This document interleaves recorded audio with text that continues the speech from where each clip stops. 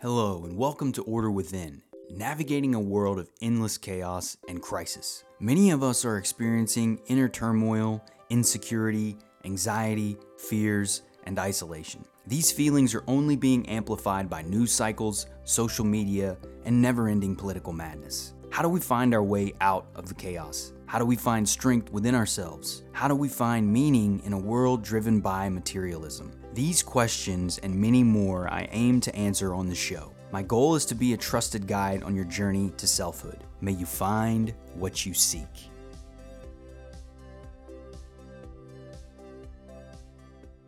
Hello and welcome everyone. I'm your host, Brandon Ward, back with another episode of Order Within. Got an awesome guest today. Josh Willard is joining us. Josh is an interesting individual. He is in the business space, but has a very nuanced and unique background. We're going to dive into that today. I'm excited to talk with him about it. His mission is to help good people build profitable lives and achieve extraordinary goals. He believes business should support your life and dreams rather than the other way around. Josh has leveraged 20 years as a coach, counselor, and consultant to create the Profit Flow System and the Exit Accelerator, which transforms businesses from stressful jobs into stress-free, cash-flowing assets that his clients could sell for a premium or keep for generations. Living from his own values of personal responsibility, freedom, faith, and abundance, Josh believes success comes from giving and receiving more than expected. Josh, welcome to the show, my friend. Happy to be here. Well, I'm glad you're here, man. I love that intro, by the way. I think that's great. That's one of the things that connected us. I'm a new business broker. Yep. You're active on LinkedIn. You serve business brokers in some form or work with them in some fashion. Maybe not serve is the right way, but similar spaces. You're helping entrepreneurs get high value exits where you can, which is always nice for a lot of these owners who've spent 10, 20 plus years in their businesses, huh?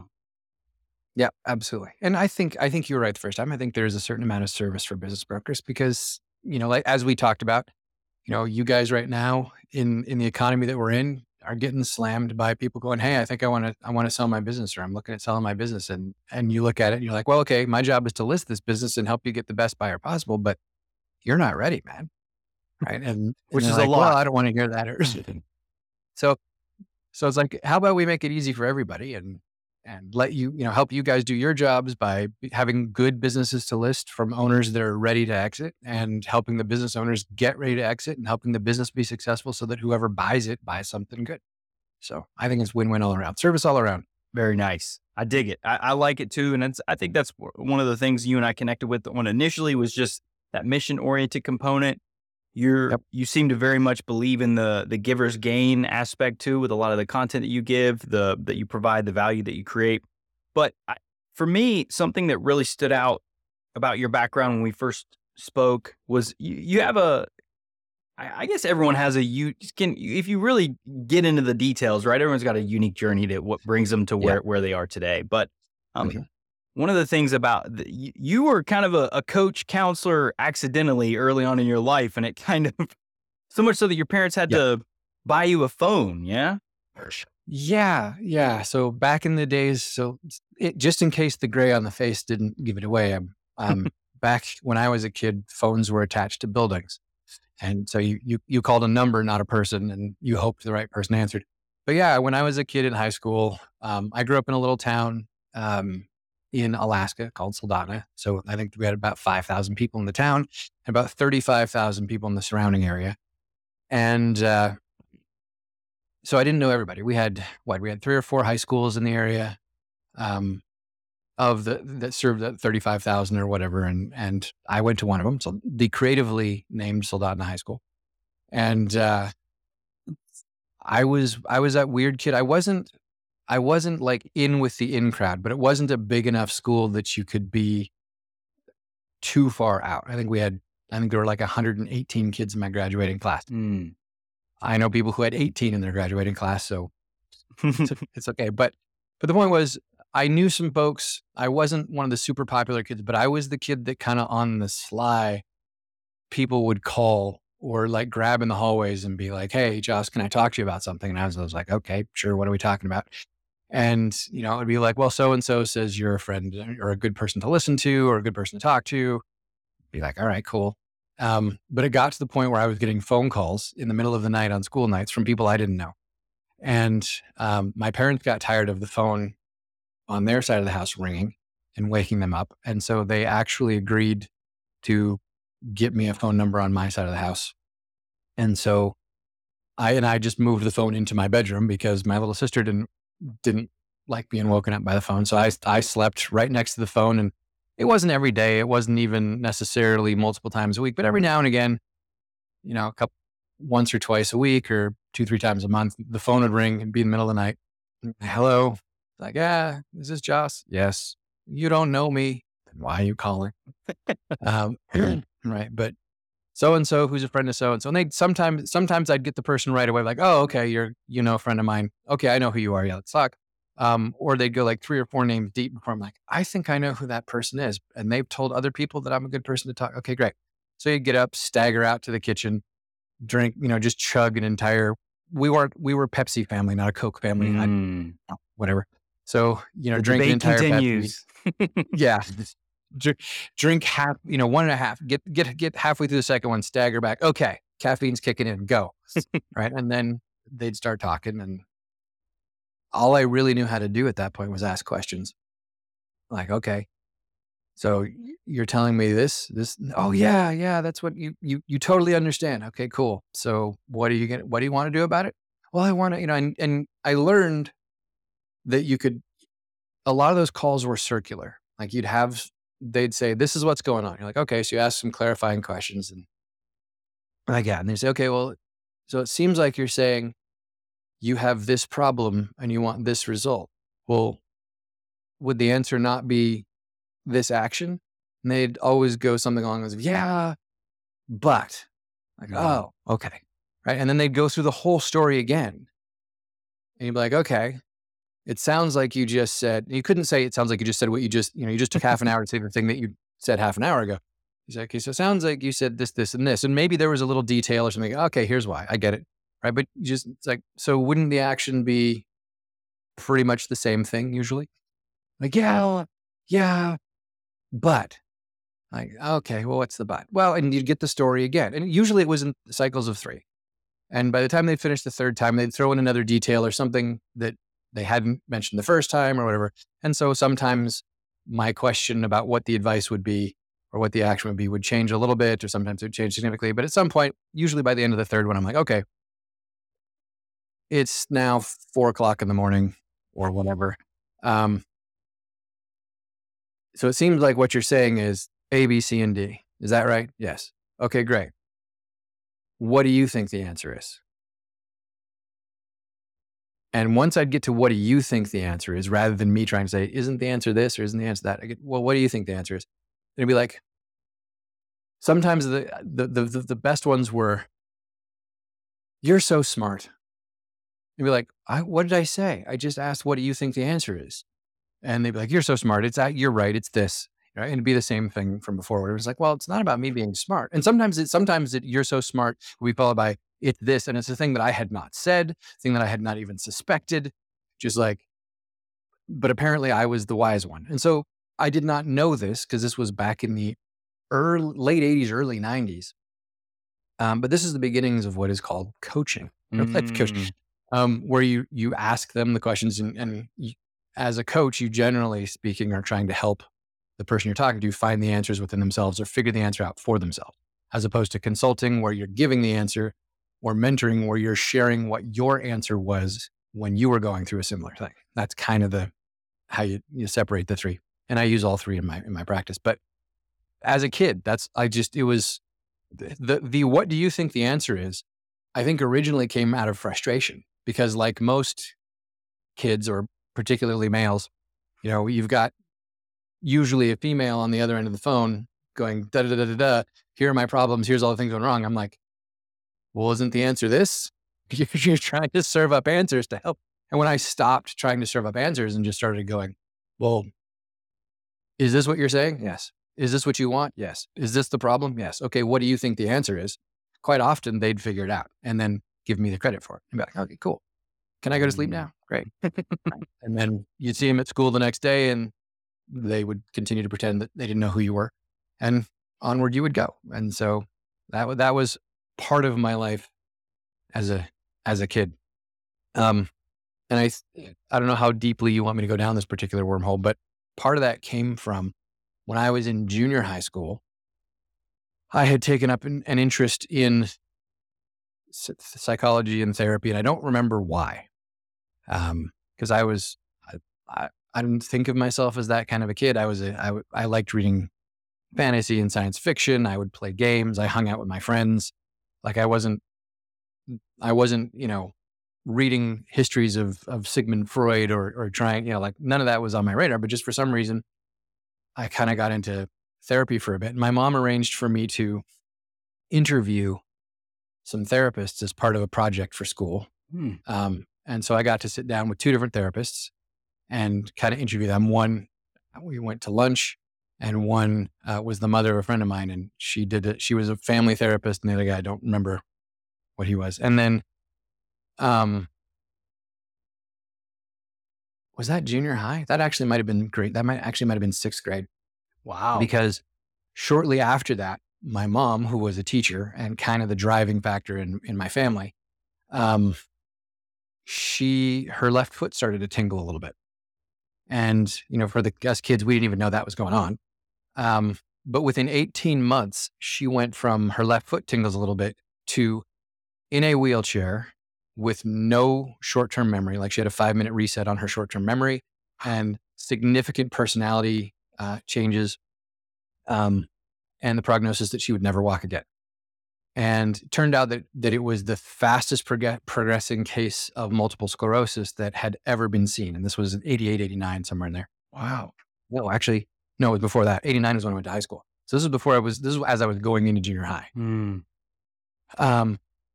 Or between grade 7. I was 12, 13 years old. That's all I know. And so our family had to move and a bunch of other stuff. And so when mom got that diagnosis, they brought us all into a room and they brought in a therapist to kind of talk to the family. It turned out it was the guy that I had interviewed. So that was awkward. Small town. Mm-hmm. So that was a little awkward, but it was what it was. And then the summer between 8th grade and high school, 9th grade, a friend of mine died by gunshot. And pretty sure at this point, although it was never fully confirmed to me, that it was self-inflicted. The story that was told by his family was that he had dropped the gun. But I think that was more to sort of spare feelings and other things. And knowing what I know now and kind of looking back on ways that we interacted and some other things, he was a troubled kid. He had a lot going on. I can see now. At the time, I vehemently, like anybody suggested that he had shot himself, I would be like in their face, "That's all right. That's not it, right?" Because I was a kid. He was a friend of mine, and it hurt. But now looking back, I think, probably that he did. But the point was, shortly came to school and found out about it that day, and they sort of made an announcement. And I remember hearing it in class, and I remember pulling my hat down over my head because I was a kid who I wore baseball hats. I pulled my hat down over my face, and I remember the teacher saying to somebody, and I don't know who it was, "I think we have another one for you." And she said it very kind, in a kind tone, but it was clear. So what they had done is they'd gathered those of us kids who had been deeply affected by it, friends of his, people that know him, people that just couldn't handle the idea, into the library to sort of gather and grieve and keep us, and they brought in a therapist, the guy that I had interviewed. So it was like, "Hey, it's Brian again. Cool. How are you?" So I kind of got to see therapy from sort of both sides of the spectrum, both sides of the issue. And they had from some of them, from him and the lady that I had talked to, who was a friend of mine's mom. And actually that friend, he and I became really close that year. We sort of led the school's memorial for this kid who had died. And I wound up spending some time at his house and hanging out for a while. So that was cool. But they had told me some of the techniques of psychology and how they work and why they do certain things that they do as part of my interview with them. I mean, as much as you tell a sixth grade kid. Yeah. But then we are in these conversations where I'm on the couch, as it were, and I see them using the tools. And I'm like, I know what you're doing. And they're like, yeah. It's like, so ever since that, I've had this sort of dichotomy. Whenever I see somebody using psychological tools, I usually recognize it. Sometimes they'll still work on me. Sometimes they don't, because I get too caught up in, I see what you're doing and I don't want to be manipulated and blah, blah, blah. But it gets frustrating because I know all these tools now. I have a bunch of these tools in my arsenal and I use them on myself, just reflexively. I don't get to enjoy being angry anymore.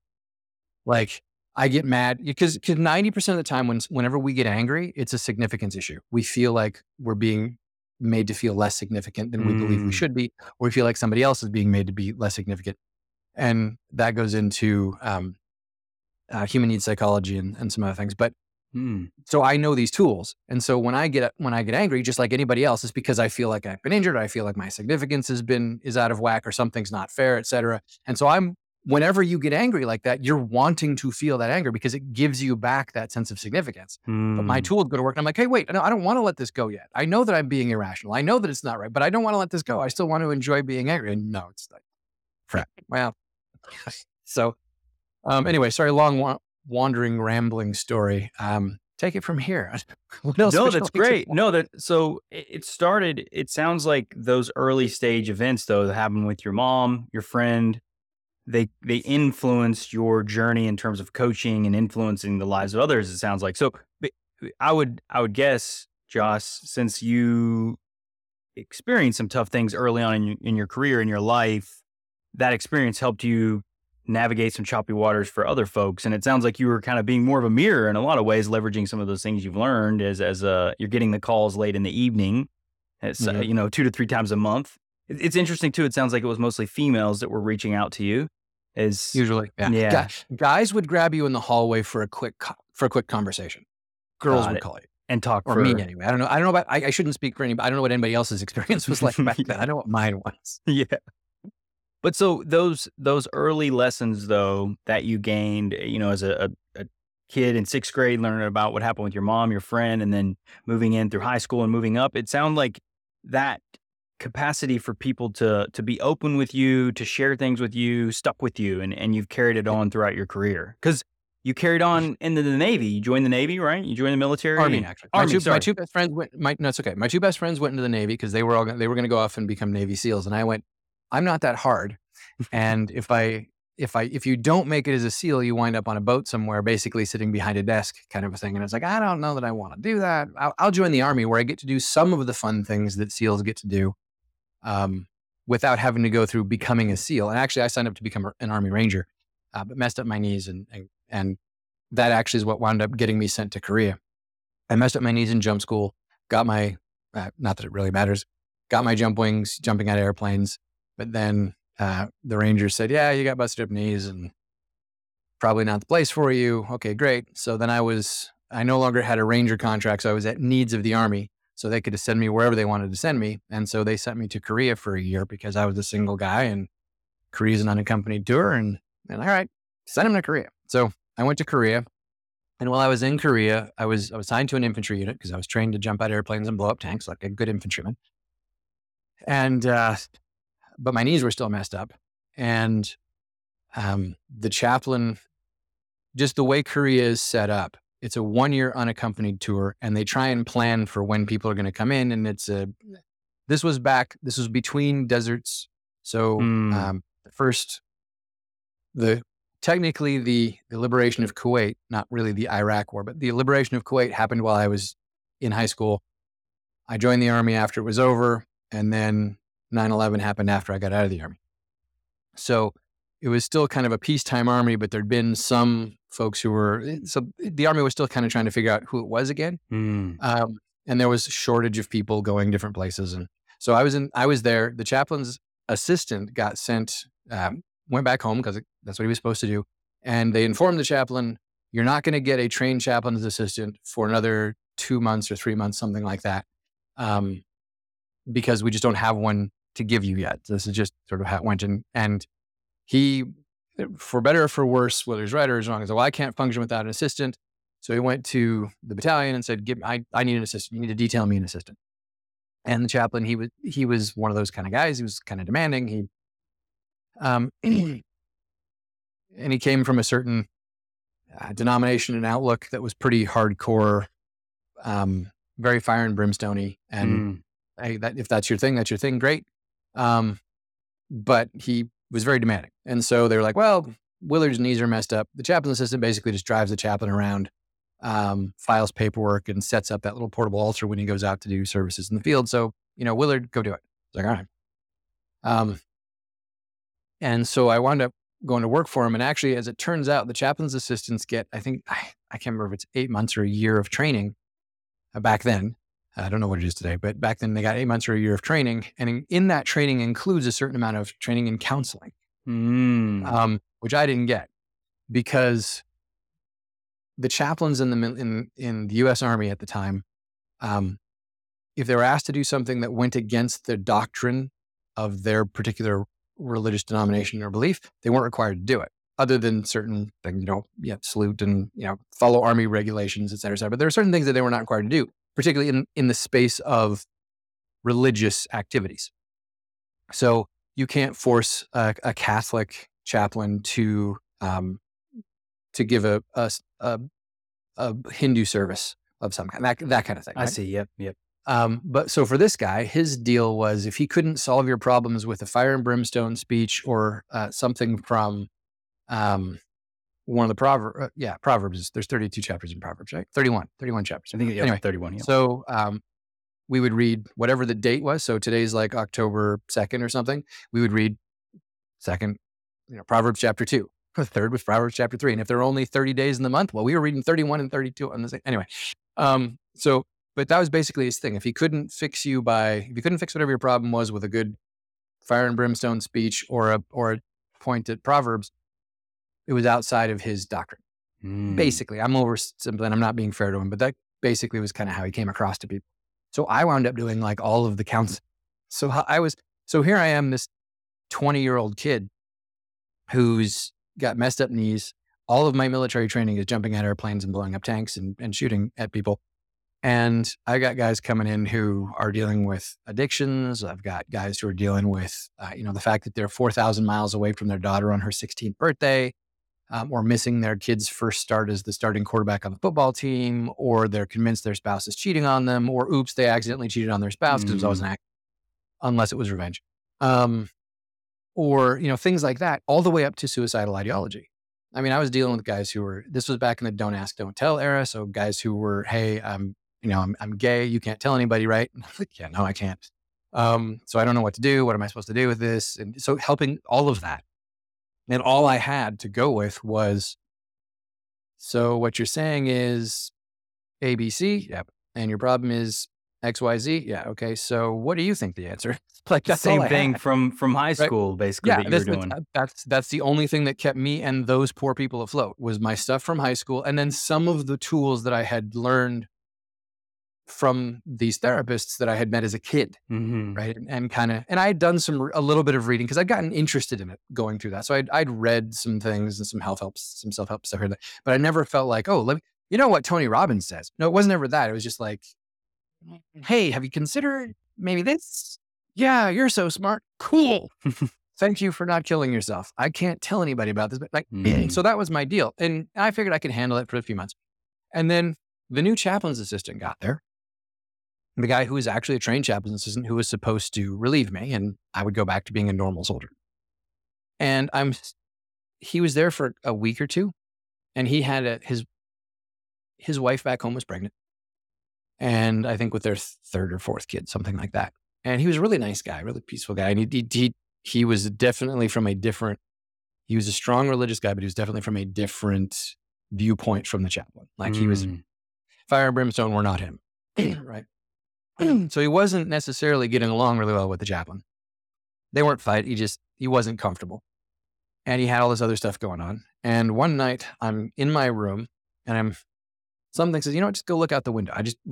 I was like, I don't normally go look out my window for no reason, but for some reason I was like, I'm going to go look out the window.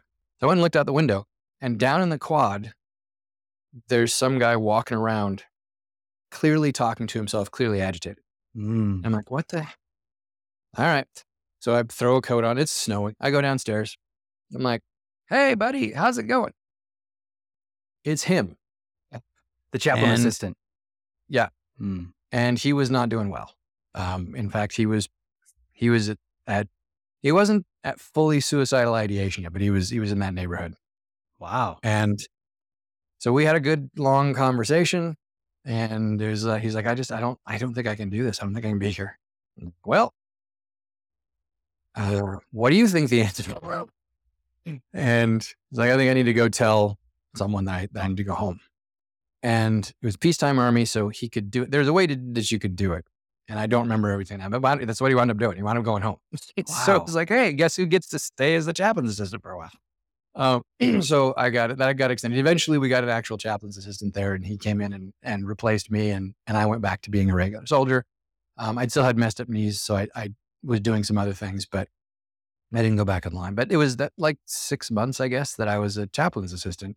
Wow. Doing all of this. And the internet back then was dial-up AOL, which from Korea was going to be like Probably that. terrible. I couldn't go Google, hey, what's the answer? How do I do this? What is cognitive behavioral therapy? Like that didn't even exist then. Is 20 years old trying to figure out how to help people not kill themselves or navigate whatever was going on. And all I had was this, some say this natural talent. I'm not a huge believer in natural talent. I think it exists, and I think it takes effect mostly at the bottom 5% and the top 5%. Or if you compare two people who have worked the same, have put in the same amount of effort and work and training to build their skills, if one's got talent, they'll be above the other one. Or if one is seriously lacking in talent, like if I try to go swim against Michael Phelps, dude has this like 12-foot wingspan and dinner plates for hands and feet, right? Even if I had been a professional swimmer and worked just as hard as he had, he's going to beat me because he's taller. He's got longer arms. He's got that, right? But, Yep. If I worked as hard as Michael Phelps had worked his entire life, even though I'm 5'10" and my hands aren't that big, like I'm probably going to beat most people who didn't work as hard as me, even if they had more natural talent. Like it depends on how much talent there would, like generally it comes into play mostly at that top and bottom ends. And that comes out of a book called Mindset by Carol Dweck. She talks about Yep. that. Love that book, man. That honestly, that book changed my life too, by the way. You posted about that the other day. Yeah. Oh yeah. We talked about that. Yep. So from there, that's kind of my same, I feel the same as she does about how natural talent kicks in. But I'd built this skill set or just had these experiences where I'd managed to pick up some skill set. And I think that got me through it. And it built my interest in moving the levers in people's heads and doing it in a way that is ethical and is positive. And at that point, I decided I didn't want to be a therapist. The more I dug into therapy, especially as I got into codes of, and I'm going to use air quotes around ethics, that therapists and the coaches are supposed to use, and we go a long way down the road of what I think coaching is and isn't, and certain organizations that I think suck. But we don't have to do that. We're not. The long and the short of it is, the more I learned about it, the more I was like, you know what? I don't want to be a therapist. And I have some good therapist friends, which sounds weird. I have some friends who are therapists that agree with this whenever I say it. Is for me, most therapy basically comes in the form of passively aggressively manipulating your clients to make choices that you believe are healthier for them than the ones that they're currently making. There are other therapists that lose their minds when I say that. And it's okay. Like I'm overstating when I say it, but I've got friends who are therapists who are like, yeah, that kind of sums up the way most therapy is done. But I got more into the coaching side of things and the still being able to move those levers. And I started learning a bunch of tools, studying a bunch of tools and different types and schools of therapy. I'm a big fan of the cognitive model. and some other things. But I'm not a therapist. I don't practice therapy. I don't ever want to practice therapy. But there's a school out there that was called strategic family therapy. I don't know if it's still how strong it still is. But one of the early practitioners in that school, I think one of the founders of that school, was Chloe Madonnas, and she learned from Erickson, who was like the father of modern hypnotherapy. So there's geeking out way too much here, but this is great, Joss. This is great. Their thing was the strategic family therapy. Fundamentally, it came down to, and I don't want to get into the history and the why necessarily, but they realized they had more effect with their particular types of clients instead of just using the tools to fix the client. And these clients generally had to go back into whatever situation it was that they had come out of. So, and what they'd found was when they used their tools to help the client, and then the client went back into those situations, the clients, and this is the gospel according to Joss. This is my summation of it. They would find that while they were trying to defend their own changes from the people who were used to them being a different way before, those people would punch past those changes, and eventually the person would collapse and go back to their old way. Whereas they found if instead they taught the person, this is what I'm doing, this is the concept that we're looking at. If you do this, or when I do this, it's going to move this lever in your head this way. And if you too talk to people in this way or use this tool with other people around you, it will move the levers in their heads in that way, or it has the potential to move the levers in their heads in that way. And so in effect, what they did, and this wasn't their intent, and again, this is Joss, right? Saying this. What they did is instead of having them go in on the defensive, defending their changes, they put them in on the offensive. So they were using these tools with the people around them. And while it usually didn't have a huge effect on the people around them, because you generally have to want to make changes in order for any of these tools to be helpful, what it did is instead of those people being able to attack you and say, hey, you need to be the person, Brandon, that I've known before, they'd be like, hey, I'm not sure what you're doing here. And it was basically putting them on the offensive. And so instead of me saying, no, I'm a new Joss, I would just go in, hey, no, this is me, this is Joss. By the way, Brandon, would you like to be the new Brandon? And you're like, no, I'm cool with who I am. You're like, cool, well, I'm cool with that. And so they didn't see that push, that backsliding as much. So for me, that was fascinating. Again, I've butchered how they explain it. It's just the way I explain it. I don't know if you ever talked to Chloe Madonnas or any of the people who were part of strategic family therapy, if they would say that that's what they did. But for me, that's kind of how it read. And so I'm a big fan of that. So whenever I work with a client, or even if I'm talking to someone, my kids, my wife, whoever, and I'm like, hey, look, here's this tool. This is what it does. I will always tell them, I'm about to move this tool. You should experience this change or this experience. Let me know how it goes. And we do the thing and they go, oh yeah, I see that, or it's different, or it's like, and it gives them a tool. And if nothing else, it gives them that space to go, oh, hey, there's a tool for this. And so instead of just mindlessly reacting to things, nobody completely mindlessly reacts to anything, but instead of doing that fast jump through, I see this thing or experience this thing, I decide what it means and I respond to what I think it means. We go, hey, I've just experienced this thing. Let me use this tool to shuffle through and see if I can figure out the reaction or whatever it's going to be, right? So they know what's going on. Now, the vast majority of people, the vast majority of the time, even if they know the tool exists, they don't use it. It's like if you go to the gym and you know that the 50-pound dumbbell is there, you've never lifted anything heavier than a full fork in your life. You're not going to be able to just go and start doing curls with that 50-pound dumbbell, right? But you know it's there, and you're like, maybe I could learn how to start building that muscle. So mixed metaphors all over the place, but that's kind of what I've learned to do and what I like doing, as opposed to just, being the guy on the chair with a notepad going, so tell me about talk therapy. Because it's kind of playing into a lot of the authority, or you're kind of playing the authoritative figure. You're in the power seat in a lot of ways, aren't you, Joss? When you're playing not maybe playing isn't the right word, but when you're in the therapeutic role, I feel like there is definitely a power dynamic that exists there between client or therapist. Yeah. And When I think so. But I also think that can vary significantly depending on why that person is there. Like, and I think there's good reason to have a power dynamic. Um, like you get the folks who are required to attend therapy, right? As part Mm. of criminal proceedings or to keep their job or whatever, you got to go to. Yeah. Yep. Like that can be weird and different. For me, it's interesting reading about how other therapists handle that kind of thing. Uh, there are some that don't. There are some that like, no, my role here. There are role dynamics, right? Where it's like my role here is to have a conversation with you, be the therapist, listen to what you have to say, and have a relationship with you where you can trust me and that we can work on whatever it is.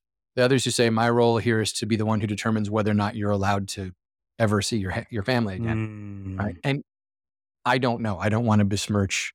That's Like, if fair. there are therapists listening to this, there's going to be folks screaming right now, Oh yeah. Yeah. right? That's not the way it should go. It's like, and look, I've already kind of besmirched the profession by saying what I said about, passively aggressively manipulating your clients into making better choices or what you think are better choices. Um, but there are perfectly good therapists out there trying very hard to do perfectly good things. And I don't know. There are so many schools of therapy, um, and philosophies around therapy and psychotherapy. And then when you start mixing in psychiatry, which is where you start bringing in the medical side of things and all of that and the neurochemistry and that kind of fun stuff. There's so much out there. I don't pretend to know it all. I know what I've experienced. I know what friends of mine have said to me. I know what I've read from people who are in the profession. Um, I think I have had clients that I've worked with that because they're working with both a coach and a therapist at the same time, they see exponential results. Like it's Mm. therapist and the coach get each other and they know what they're doing. It's not like we collude and be like, hey, what's the best thing we could do? Right. But no, the the therapist understands what the coach's tools are and how the coach is working, and the coach understands the therapist's tools and what they like to use and how they're coming at. When you have those two things working together at the same time and they align, man, it can do amazing things for a client. If you get a coach and a therapist that are the opposite of that don't have respect for each other or each other's tools, like, man, you can just mess a client up all day long. And that ain't good. Um, and if you're just a little off here or there, who knows? It can be anywhere in between. I think there are good coaches and good therapists out there on all sides of the issue. I don't think they have to be opponents, although they have been in the past. I've had therapists dismiss me. I've had psychologists be like, "Oh, you're a coach, right?" Mm. And then It's kind like, of. "Yep, I am. You're a therapist or whatever, right?" Congratulations to you. But it's there are two different modalities that use some overlapping tools to the point that there have been lawsuits uh, where colleges of psychology have accused life coaches in particular of practicing therapy without a license. They've never won that case, which actually, and I think it was in Colorado when it was done, and the College of Psychology pushed the case, lost the case, and we're going to appeal it. And all their members said, no, don't appeal it, because now we can charge as much as coaches do. And so a whole bunch of therapists now say therapist and coach, therapy and life coaching, or counseling and life coaching. And so now instead of a bunch of coaches practicing bad psychology without a license, you had a bunch of good psychologists practicing bad coaching, um, because they were trying to apply the rules and ethics of therapy to coaching and to the modality of coaching. And that gets confused by, again, certain organizations that claim to be the key certification or licensing organizations for coaches. You can't license Mm. certification organizations for coaches, and they have their codes of ethics. And two of them, who were started by the same guy, have basically the same code of ethics, and that code of ethics is word for word copy pasted from a College of Psychology code of ethics from one of the states. Mm. They adjusted a few things here and there, but it's almost, and it basically makes, if you follow it, you basically make coaching utterly useless. You make it practicing psychology without a license, which I think is a very, very bad idea. That is for you. Is that a lot of the pushback, because you've been a coach now for quite some time, Joss? Both kind of personally with a lot of just the way Mhm. your life has taken you, and then also as a professional business coach now. Eh, So you have to distinguish between those practices, right? A coach practice versus a therapeutic practice is very, Yep. very, Yeah. it's important, isn't it? Yeah, absolutely. I think there's room and actually necessity for all of them. I think there are certain types of therapy that are based on anecdotal mistakes throughout history. Mm. Relationship coaching that involves hitting each other. That's one. Right. But I think there are coaches out there, there are coaches that have never bothered to learn the tools. There are a lot of people in the coaching space that, like me, had a background or a skill set or a natural talent, or they just attracted broken people coming to them saying, hey, can I get you? There are a ton of people out there who have never bothered to go and learn the actual skill set. That, I think, is just as dangerous as a therapist who's trying to act as a coach, or a coach who thinks that he can do the same things or she can do the same things that a therapist can do. I think it's not stay in your lane because there is overlap. Yeah. But I firmly believe that there is, with anything, there are skills to be learned. And if you pick up those tools and you refine your skills with those tools and you learn what they can and can't do and where they are properly used versus where you're improvising. So as a metaphor, if you have a toolbox that includes a sledgehammer and a saw, and say screwdrivers, other tools, whatever, but you've got a sledgehammer and a saw, and you know what a sledgehammer is for. Mostly, it's for knocking down big things. You generally aren't going to use a sledgehammer to drive a nail, right? Because it's not what it's for. It's too big. You're likely to thump your thumb, right? But if you have a nail that you need to drive into a board, and the only tool you have is a sledgehammer, you know what? The sledgehammer can do the job. It's not necessarily going to be as efficient. There might be collateral damage, but you have a tool that can work. To me, there are coaching tools, and again, I'm not saying that coaching is a sledgehammer. It's a big blunt instrument. I'm not saying therapy is a big, right? It's just a metaphor, guys. I could have said screwdriver. Doesn't matter. If you have something that a client needs to accomplish, and you're a therapist and they need coaching, well, the therapy code of ethics says that you shouldn't try coaching. You should say, this is not my, this isn't my space. You need to go do this. But very few therapists will recognize that. They'll think it is a therapy problem. They'll go, oh no, it's a nail. I've got my sledgehammer right here, right? We can take care of that nail. They may or may not recognize that it's the best tool for it, but it's a tool that will get the job done. Same with coaches. We've got tools, and we go, you know what? I'm not a therapist. I'm not going to try and be your therapist here. But in order for us to move forward, you got to fix this thing. I recommend you go see a therapist. But if you can't go see a therapist, or we need to do this right now because we're in an emergency situation and we got to get you off this ledge, well, you know what? Here's my saw. Well, the best thing here might have been a razor blade, but I got a saw. We'll get through it. It might be messier. It might be more painful. You're definitely going to need to go get more professional help to deal with the damage that we've caused by using the saw instead of the scalpel. You're right. And again, that might be another bad, that is a terrible metaphor, but the concept is we have some tools that can do some of the same thing, but in slightly different ways. Some of them might be better or not. They might get the job done just fine. It's important to not say, hey, I'm a coach, therefore I can do whatever a therapist can do, or to say, hey, I'm a therapist, therefore I can do whatever a coach can do. You do different things. You do some of the same things. But even when you do the same things, you're doing them in different ways, usually.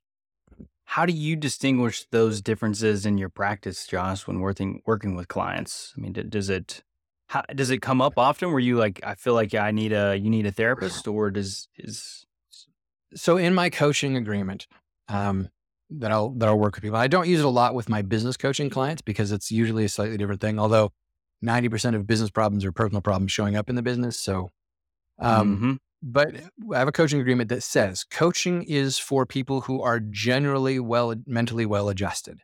It is, it's not for, if you're feeling suicidal, it's not for treating depression. It's not for treating anxiety. It's really not for treating anything, right? So we lay that out up front. We say, if you have these types of things, strongly recommend you seek the guidance of a therapist. If while working together as coach and client, I as a coach realize that, hey, you could benefit from therapy, I am going to suggest, you know what, you could maybe have you considered therapy for this particular thing or for that particular thing.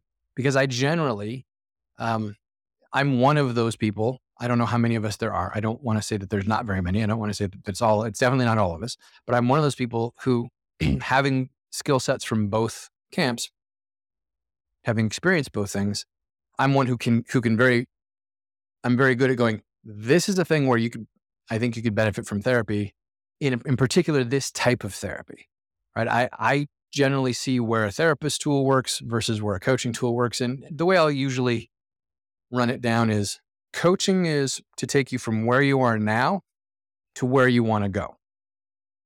Therapy generally is for helping you deal with something in the past that is keeping you from going where you want to go now.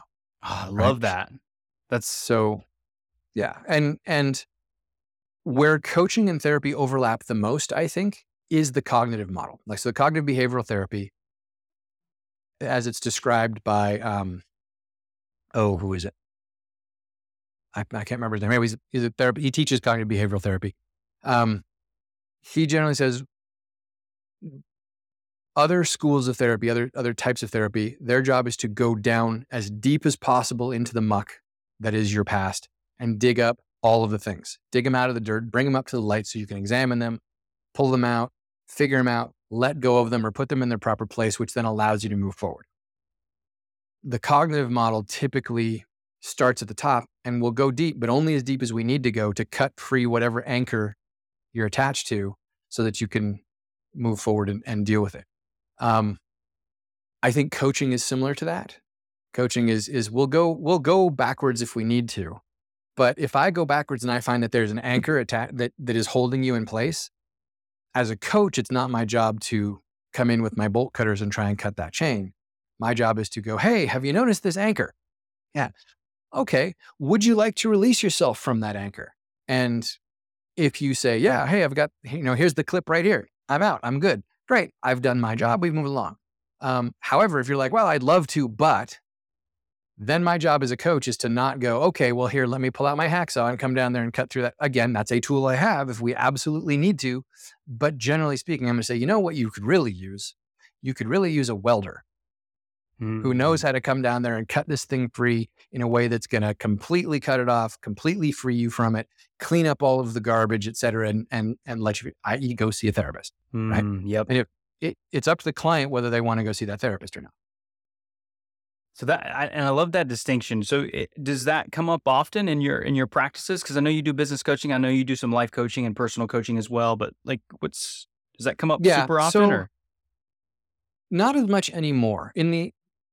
In older days when I was doing more of the relationship side of things and working in some of the more, I was dealing with a lot of folks who were dealing with alternative lifestyle things, stuff like that. And it came up a lot.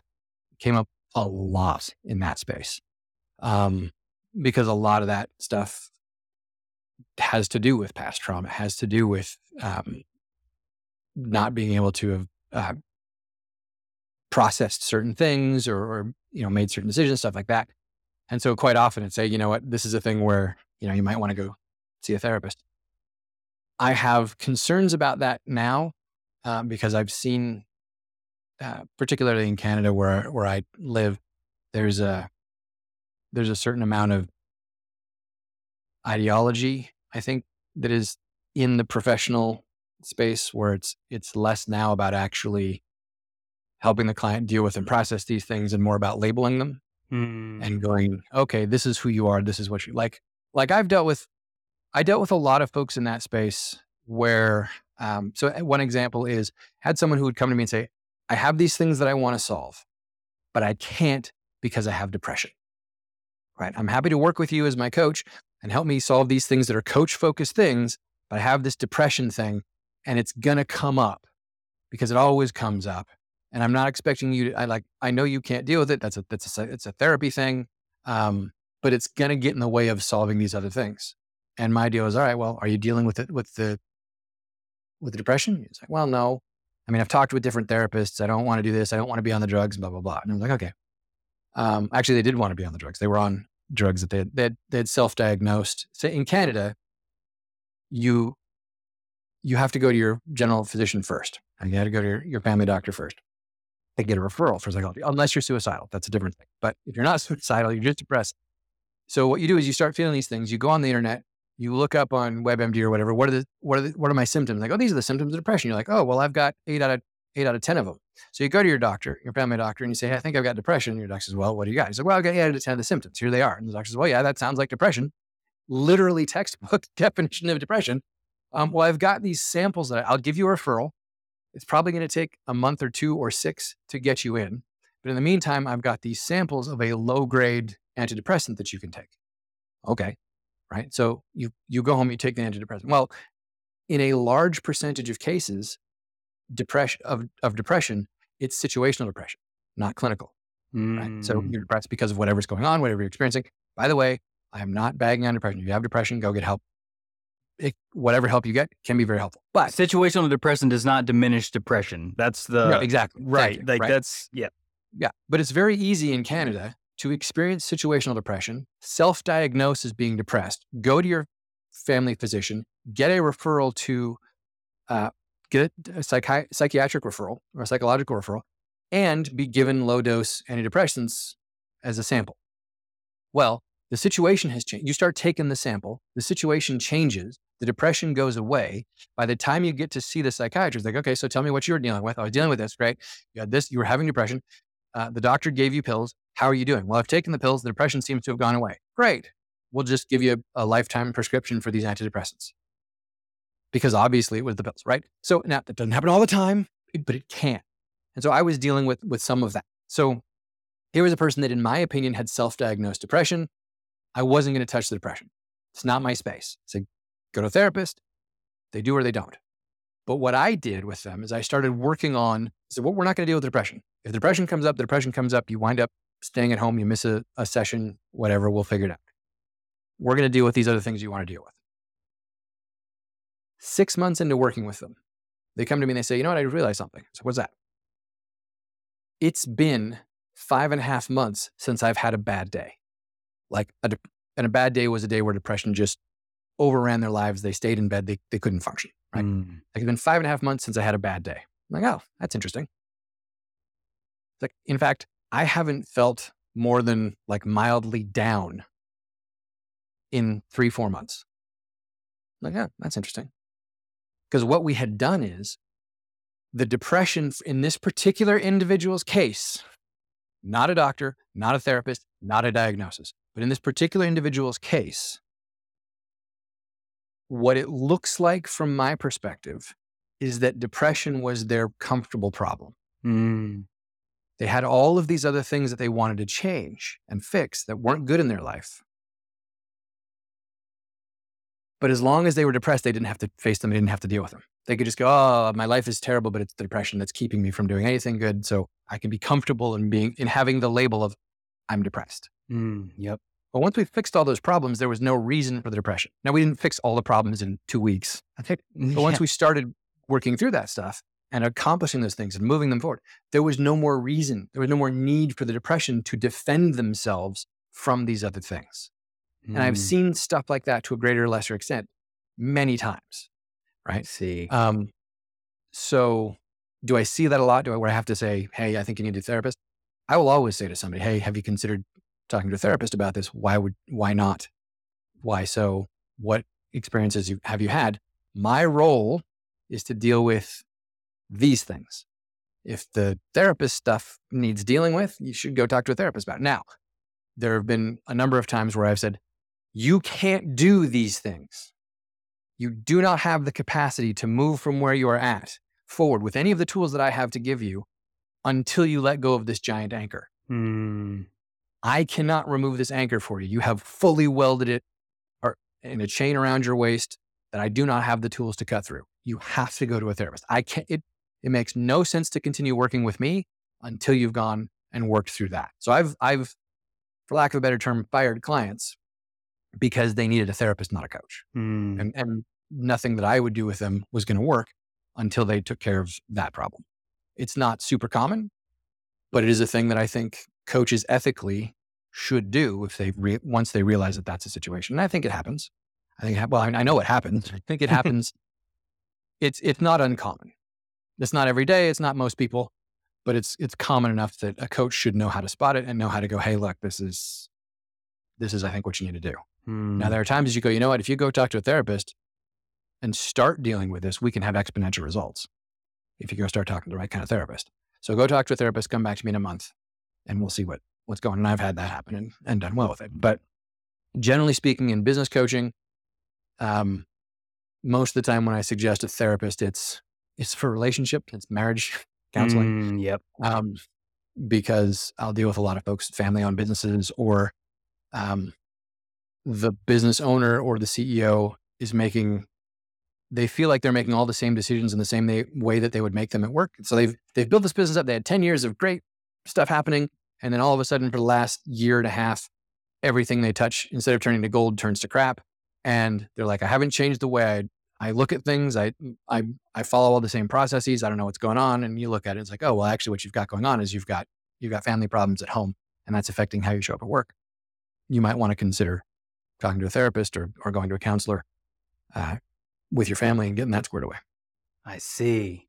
Well, and that's sounds like that perspective component for you, Josh, has been a very powerful piece for you throughout your life, really helping people see that perspective. In a lot of ways, you're a mirror for many people. You're just holding up information. You're sitting there. I think there's a lack of appreciation for the power to be able to be a clean, kind of present human for somebody. Ask questions, reflect back to them so that they can see what's happening inside themselves. It's when we're inside ourselves, we get in our heads, we're spinning out. You mentioned it. Even the client you just talked about who had depression, quote unquote. And again, I'm not diminishing that depression, but it was related to situational components. They work through those things with you, and then all of a sudden they not feel depressed anymore.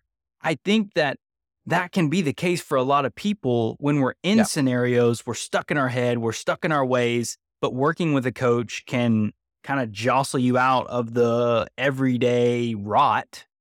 Yeah. And that work alone can help you break out and kind of become more of who you feel you need to be. And I mean, has it been your journey, some of that in your practice? Yeah, absolutely. I think there's the old expression, it's all in your head, right? Now, it used to be a dismissive expression. Oh, it's all in your head. Well, and then there's some people who've gone the other way that think, yeah, everything is in your head, right? And I'm not, but I don't know if it's all in your head, but there is never not some part of it in your head. And if you can adjust where your head is at or where things are at in your head, it's going to give you a much better opportunity and much better leverage to handle whatever the part of it is that isn't in your head.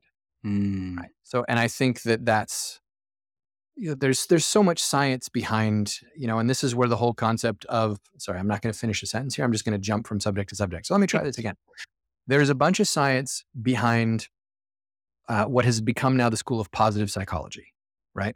I don't know that I go all the way down that road with positive psychology, but there is science that shows if you come at something from a more positive perspective, if you can have that gratitude, if you can have even a certain sense of disassociation. So it doesn't even necessarily have to be positive mode, but just being able to go, okay, I am not, and we've talked about this the other two, I am not the thing, I am experiencing the thing, right? All of those types of things, which we're just shifting. And Tony Robbins says, right? It's that stool of any state that you're in stands on that stool with three legs. And those three legs are focus, meaning, and then either physiology or what you've decided to do about it, depending on which version of the story he's telling. Right. And if you can change it, you can rattle any one of those three legs, you tip the state over, and now you've got a new state. So where was I going with all that? Yeah. The concept, like you said, even just holding up that mirror and giving that little bit of space for that person to go, oh, maybe this isn't me. Maybe it's something inside of me, or maybe it's something external to me, or maybe it's an adjustment, but it gives them that space. And when you have that space, then you can get some leverage, right? Where was I? Yes. So Wayne Dyer, who actually he was a psychologist. He was, Dr. Wayne Dyer, a philosopher, but he had that thing, like his deal was in the book, Excuses Be Gone. He talks about, I know we're way over time, sorry. In that book, excuses begun, he says it's a two-part statement, and most people stop after the first half. The first half is, I am where I am solely as a result of the choices I've made to this point, or the decisions I've made to this point. Okay, now, the vast majority of people who hear that stop right there, and they have one of two reactions. Either the reaction is, that's not true. I didn't ask for that drunk driver to hit me, like all these different things, right? And we can do the cold hard argument and go back and it's like, well, you chose to be at that spot at that time where that drunk driver happened to be, and then he chose to intersect with you. If you hadn't made this series of choices that put you there at that time, maybe it didn't happen, right? You can do that, but I'll leave that alone. That's not really the point of this conversation. But you have the people who argue that, this was done to me. I didn't choose to experience certain things. Like, no, okay, cool.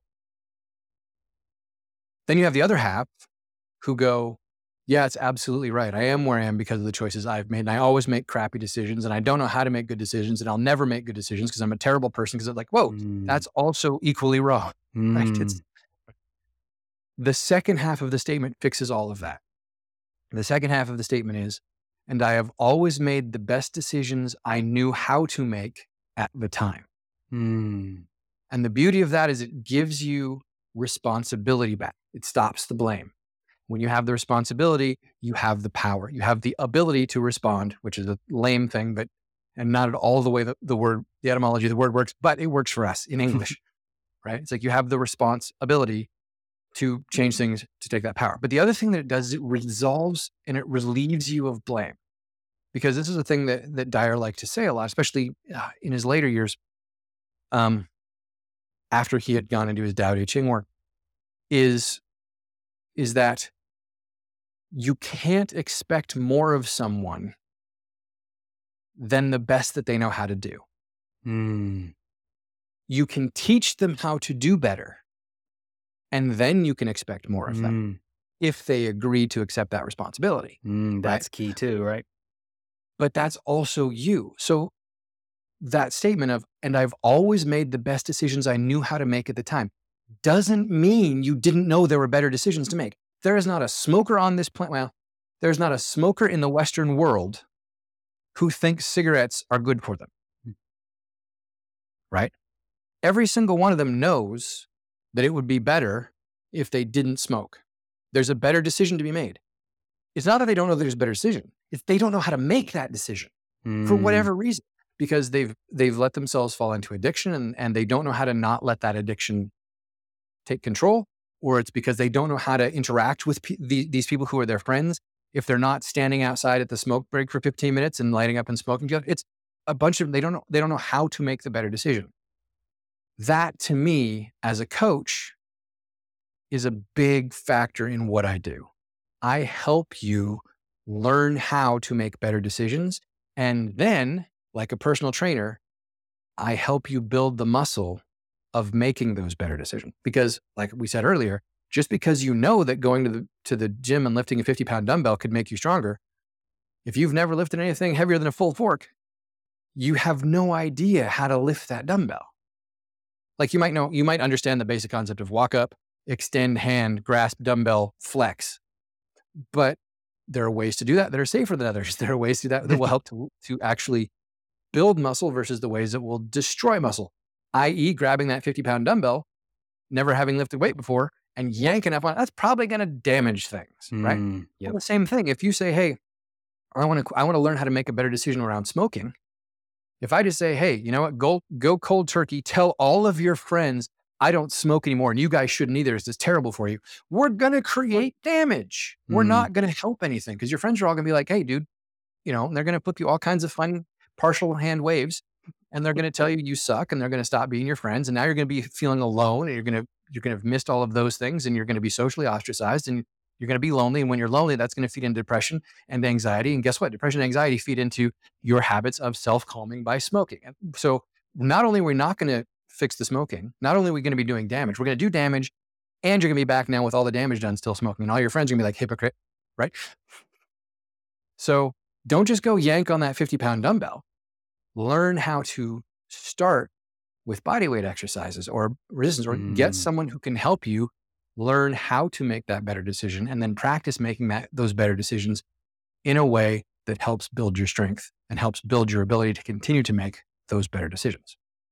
That's what I love it, Joss. In a lot of ways. So it's the awareness, the recognition of an idea is really not much of value if we don't take that awareness, that idea, apply it, especially in methodical ways, learning small ways, iterating, and having a coach, somebody there around you can help you start small in practical ways and build up and iterate over time and improve that. That's why some of the highest performers in the world, best performers in the world, all have coaches too. It's Yep, absolutely. the nature of the work, isn't it?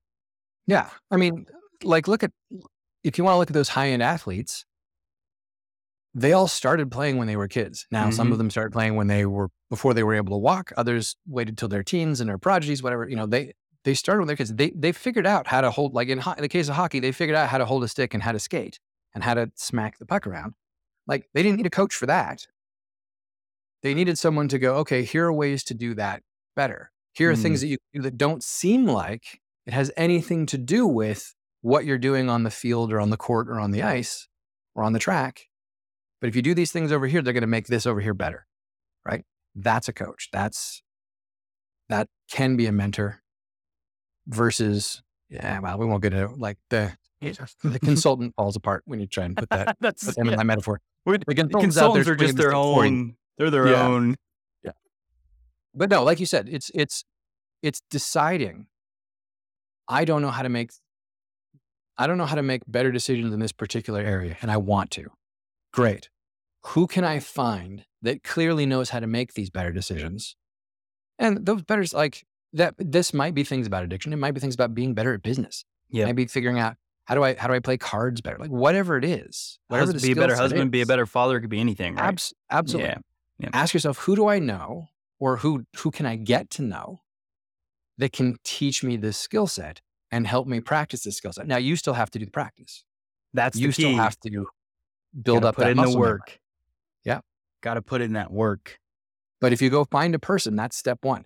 You can do it on your own to a certain extent. Absolutely. You can go Google it. Everything in the world. There's very little real information out there, leaving politics aside. There's very little real information that you can't find out there by Googling or YouTubing or TikToking or whatever it is. You can find. Now, you'll find a bunch that contradicts itself.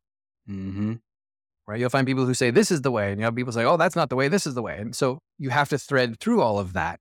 And then you have to practice. And then you have to figure out, okay, how does this apply to me? And et cetera. So there's doing it yourself. It can be done. And there are many, many people who have successfully, although painfully in most cases, figured out themselves by finding a mentor online. If you don't have somebody nearby you that you can go talk to and have a relationship with, finding somebody online, absolutely go do that. Read a book, Google search, watch the YouTube videos, et cetera. That's a great place to start. But as soon as you can, I highly recommend finding someone that you can interact with that can give you a little bit of that mentoring side as well, or help cut the learning curve. So instead of going, well, these 5 people say do it this way, these 4 people say do it this way, and this person over here says do it another way, what's the right way for me?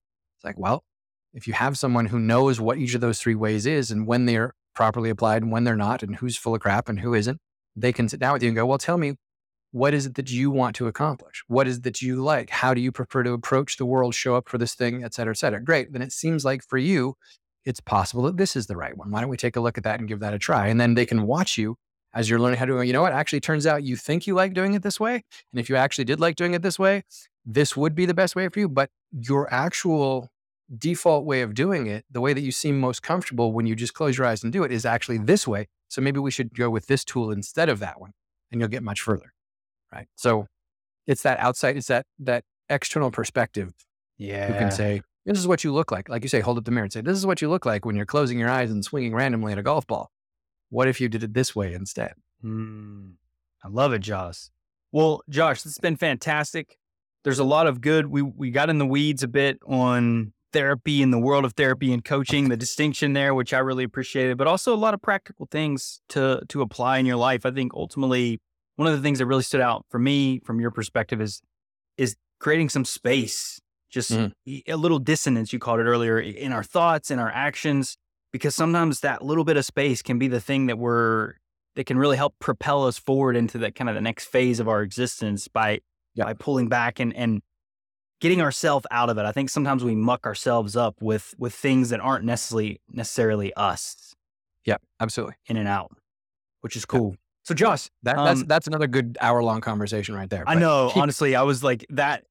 We really could have went out from that because I've talked about that before too. And it really is just such a powerful practice. But these little things, I think you learn over time, you apply them in your life, and they add up over time. It really does compound. So Josh, for anyone that's listening out there, what would be your kind of final takeaway? Where can they get in touch with you? I'll link to everything in the show notes, obviously, but. Gotcha. Well, the easiest way to get a hold of me is go search Josh Willard. I have a website, joshwillard.com. That's where most of the business coaching stuff is. I'm on Twitter I'm on Twitter, but I'm mostly on LinkedIn and a little bit on Facebook and Instagram. So search for Josh Willard, you'll find me. Final thoughts, biggest takeaway. I think, without trying to be terribly profound, because whenever I do that, I fall flat on my face. There's a lesson there, children. I think it comes to this. It goes back to one of the reasons why that Dyer quote is one of my favorite. Wherever you're at, wherever situation you find yourself in, as hopeless as it may seem, that's not you. It's where you're at. And because of that, you can change it. Now, you might need help to change it, but you can start. And if nothing else, you can start by realizing, I want this to change and I'm willing to get help to do it. You might not know where help is. You might feel like I know I need help. I want this to change. I know I need help, but there's nobody coming to save me. I'm in a spot where it's just me and I'm trying to survive. Okay. And then help yourself. Or come listen to podcasts like this. This is a form of getting help. This is a form, right? This is starting. It's recognizing you want it to change and that you're willing to take steps to get help, even if it starts with helping yourself. And when you realize that, there is nothing that can stop you, because the trite saying goes, everything will be okay in the end. And if it's not okay, it's not the end. Oh, Josh, that was a great takeaway, man. I love that. Well, it's been a pleasure having you on the show. Excellent ending there to that. It's a great way to close out the episode here. So I really appreciate your time. For the audience, the ears, the eyes, I appreciate your time as well. Hopefully you're enjoying the content. Hopefully you enjoyed this conversation with Josh and I. I'll make sure to link in the show notes his website if you want to have any interest in working with him as a coach. He's a guy that's active on LinkedIn and Twitter, as he mentioned earlier. He's around. So I certainly appreciate y'all's time. And until next time. Thank you for listening to Order Within. If you found the episode helpful, please consider sharing, rating, and subscribing. New episodes will be released every Thursday at 11 a.m. Eastern Standard Time. Until next time, y'all.